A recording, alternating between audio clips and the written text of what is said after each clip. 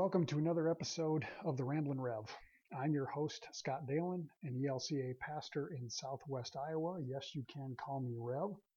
I produce this podcast every week for a couple of different reasons. Now, the first reason I do these is to take my brain out of the mode of background work over the course of the week and move into the process of actually preparing the sermon that I will preach to my congregation for the weekend.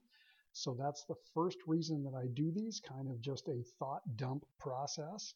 The second reason I do these is just to allow you, the listener, who are graciously giving of your time, just to let you gain some different insight into the assigned text for the week. Now, when I say the assigned text, I'm referring to a tool known as the Revised Common Lectionary. This is an organizational tool, brings our scriptures into a 3-year cycle that gets used in the purpose of worship. If you are a regular listener, or if you become a regular listener, you'll discover that the vast majority of the time I focus in on the assigned gospel lesson for the week. Every once in a while I'll grab one of the other ones and focus in on that, but typically I go after the gospel lesson, just try and give you some insight into what's going on in and around that text. That is, of course, what's going on here as well. And this one is, for the first time, a real episode. It's actually episode number 4. But this time around, I am preaching this week. The last couple of weeks, though I've produced episodes, I was not preaching, so those were more of just some generic background work. But this one, I've gone a little bit more in depth this week. This particular Sunday, December 22nd, 2019, is the 4th Sunday of Advent, actually the final Sunday of the short 4-week-long season of Advent. It's our final Sunday before we hit Christmas, which is, of course, coming up just a couple days later. Christmas Eve on the 22nd, Christmas Day on the 25th, when we will celebrate the birth of Jesus. Now, what's a little bit different with this particular reading, which is coming out of Matthew, is that we actually have Matthew's account of the birth.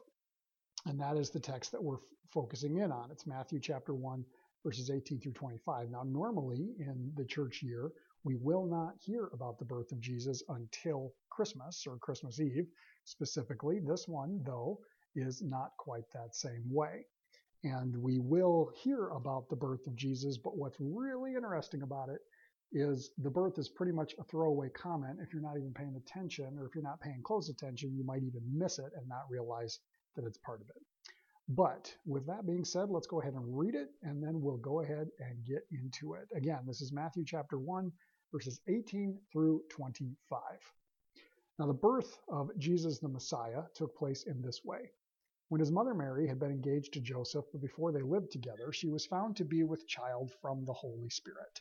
Her husband Joseph, being a righteous man and unwilling to expose her to public disgrace, planned to dismiss her quietly. But just when he had resolved to do this, an angel of the Lord appeared to him in a dream and said, "Joseph, son of David, do not be afraid to take Mary as your wife, for the child conceived in her is from the Holy Spirit. She will bear a son, and you are to name him Jesus, for he will save his people from their sins." All this took place to fulfill what had been spoken by the Lord through the prophet. "Look, the virgin shall conceive and bear a son, and they shall name him Emmanuel," which means God with us.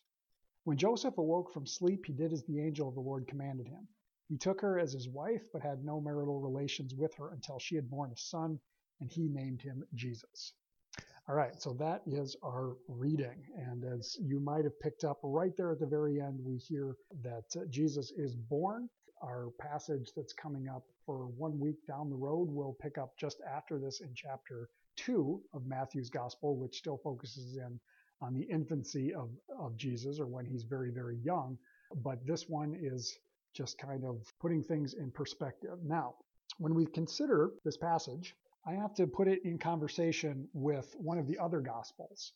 Now, we have the birth narrative found in 2 of the 4 Gospels. We have it in Luke's Gospel, and then we have it here in Matthew. Mark picks up actually with Jesus full grown. We hear about John the Baptist, for starters.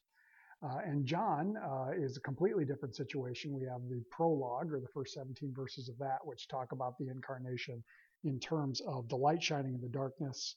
The Word became flesh and dwelled among us. So those are the beginnings of the other 2 Gospels. But here in Matthew and then in Luke, we have the birth narratives. I think it's probably safe to say that we are more familiar with Luke's narrative. That's the one that we tend to hear every single year on Christmas Eve.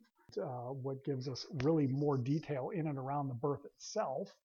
Not to mention the lead up to that, which we also mirror with the lead up to the birth of John the Baptist, the dealings with Mary and Elizabeth, her relative who's the mother of John, and all that big old comparison.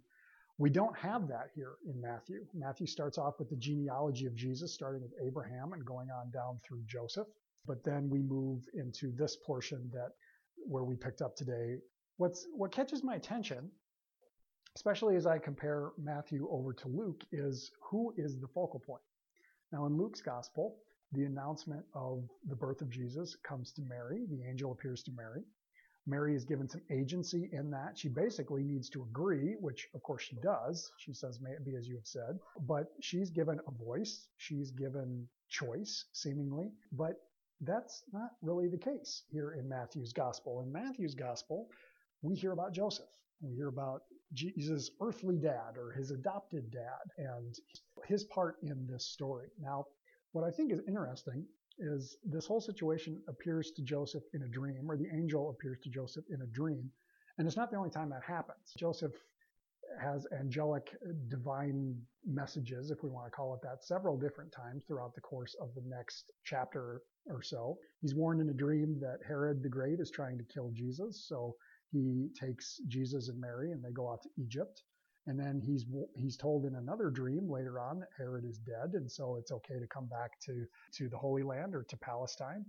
Then he's warned in a dream yet again that one of Herod's sons who's in charge is still a threat, and that leads them to settle then in Galilee. So I can only think that Joseph has his divine dream radar really up in arms and really picking up on a lot of stuff because he kind of continues to have these divinely inspired dreams that direct him in the care for the baby Jesus. We could certainly make the argument that Joseph's role at this point in Jesus' life, in his early life, is vital for protection and for guidance to be provided for when Jesus is a baby and is unable to do so for himself. In addition, as I first started working with the text this week, especially as we've just come out of the year of Luke and the focus in Luke's gospel, it struck me as odd that Mary is so secondary. I mean, everything that's going on is really going on with Mary, unless we really start to dig in and explore why Matthew might be doing this. Now, what we first find out is the status between Mary and Joseph altogether. They are engaged, or they are betrothed is probably a better way of saying it, but they are not actually married yet. She has not come into his home. Marriage has not been consummated, and all of that are important steps in their culture at the time. But from a legal standpoint, they're essentially married. And so when found that Mary is pregnant, that indicates adultery. And it's kind of an oddball situation the way that worked. It's considered adultery if an unmarried woman has sex. It's not considered adultery if an unmarried guy does, but if there is adultery within a marriage, then the husband is the quote-unquote injured party, it's just all around strange, and it speaks into the patriarchal nature of society at that time. But what this is really pointing out is that Joseph is sort of the victim, and he's given a choice. He can either publicly disgrace Mary, or he can quietly kind of put her aside and essentially divorce her, pretty much the same situation, but can do it without public disgrace. For Mary, neither one of these options is really great, because even if she's divorced publicly, she's still going to have to remain in her father's house, and she'll never be able to be married, and she'll be at the mercy of her family for the rest of her life. So that's not a real spectacular situation either, but at least it's less public. Now, we hear that Joseph is a righteous man. That righteousness means that he has to act, but his compassion as a righteous man leads him to want to do it more quietly. And we hear that he's essentially made up his mind to do this, and that's when this dream comes in. But now here's the interesting thing, and here's a point that has sort of captured my attention. Nowhere in Matthew's gospel, actually nowhere in the gospels period, but nowhere in this gospel that looks from his perspective do we hear Joseph talk. Joseph never says anything. We hear about his actions. We see what he does. We see the way that he takes Jesus as as his son, raises him as his son, the protection that he offers him, but we never actually hear him talk. Who does talk? Well, we hear the angel speaking. We actually hear from the prophet later on, and that happens to be the prophet Isaiah. But what gets said? And what we hear is that Mary is pregnant from the Holy Spirit. We hear of the divine action of the Holy Spirit within her in the conception of Jesus, in the pregnancy of Jesus, we might call it. We see that all three members of the Trinity are part of this, that it's the Spirit that has taken action with Mary. And then we hear instructions for the name of Jesus. Now, I've talked in some past episodes before about the importance of names within Jewish culture, particularly within the Hebrew language. And Jesus is the Greek version of Joshua. Now, Joshua in Hebrew literally means Yahweh saves or God saves. And so that could be considered a little bit of a play on words. You will name him God saves. So that's kind of an interesting point there. But then that's not the only name, or at least perhaps title, that we hear applied to Jesus. We also hear from the prophet they will name him Emmanuel. And Emmanuel means God with us. So we have the statement or the name, the identity that God saves and that God is with us. And I think that these are important points to really focus in on as we consider the way that Jesus' divinity as well as humanity is on display here, as confusing as that might be for us to understand sometimes. And yet there are some parallels that I think go into our life of faith as well. When Joseph names Jesus, which we hear that he gives him the name Jesus, he is claiming him as his son. That was the father's right, the father's claim upon the child by giving them the name.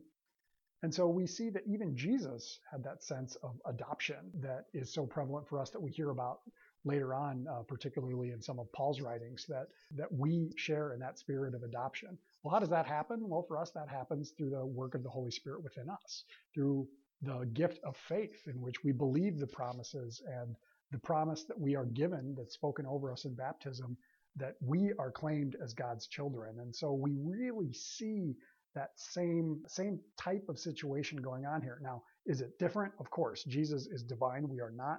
And yet, one last point that I kind of want to make, the direction that I'm really kind of aiming with this sermon, is the presence of the divine with us. Emmanuel, God with us. Jesus embodied that. But what was happening with Jesus that we hear about here in the birth narrative, or leading up to the birth narrative, is the action of the Holy Spirit.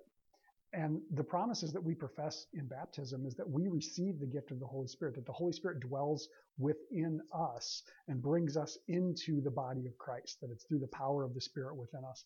And this is a good reminder for us as we look around in a world that is broken, that is flawed, where we feel and see the existence of sin and our own brokenness all too often. And we wonder, God, where are you? Well, God resides within us, the Holy Spirit, the same Spirit that resulted in the divine and the human coming together in Jesus is present and resides within us. Now, this is not to say that we ourselves are divine, though, of course, we are also told in Genesis that humanity bears the divine image. But it really stresses the importance of seeing that God dwells with us, that those promises of Revelation, that ultimately there will be a new heaven and a new earth, and that God will dwell among us, that is already coming to fruition. And it begins here with the advent of Jesus. So that's kind of what's going on in this passage. There's a lot happening here in this narrative with the throwaway comment about the birth of Jesus. I'll be back with a out of the ordinary timed episode early next week as I'm preparing my sermon for Christmas Eve as well. So you can kind of be looking for that the first part of next week. But other than that, these tend to drop on Fridays as I'm moving into the weekend. I hope that this has been helpful for you. If you find that these are a good source of information and they are a benefit to you, you want to hit subscribe. You'll get them every week, and maybe consider leaving a review or a rating on the streamer platform as well. That would be most appreciated. Otherwise, I hope you have a blessed week. We will catch you next time.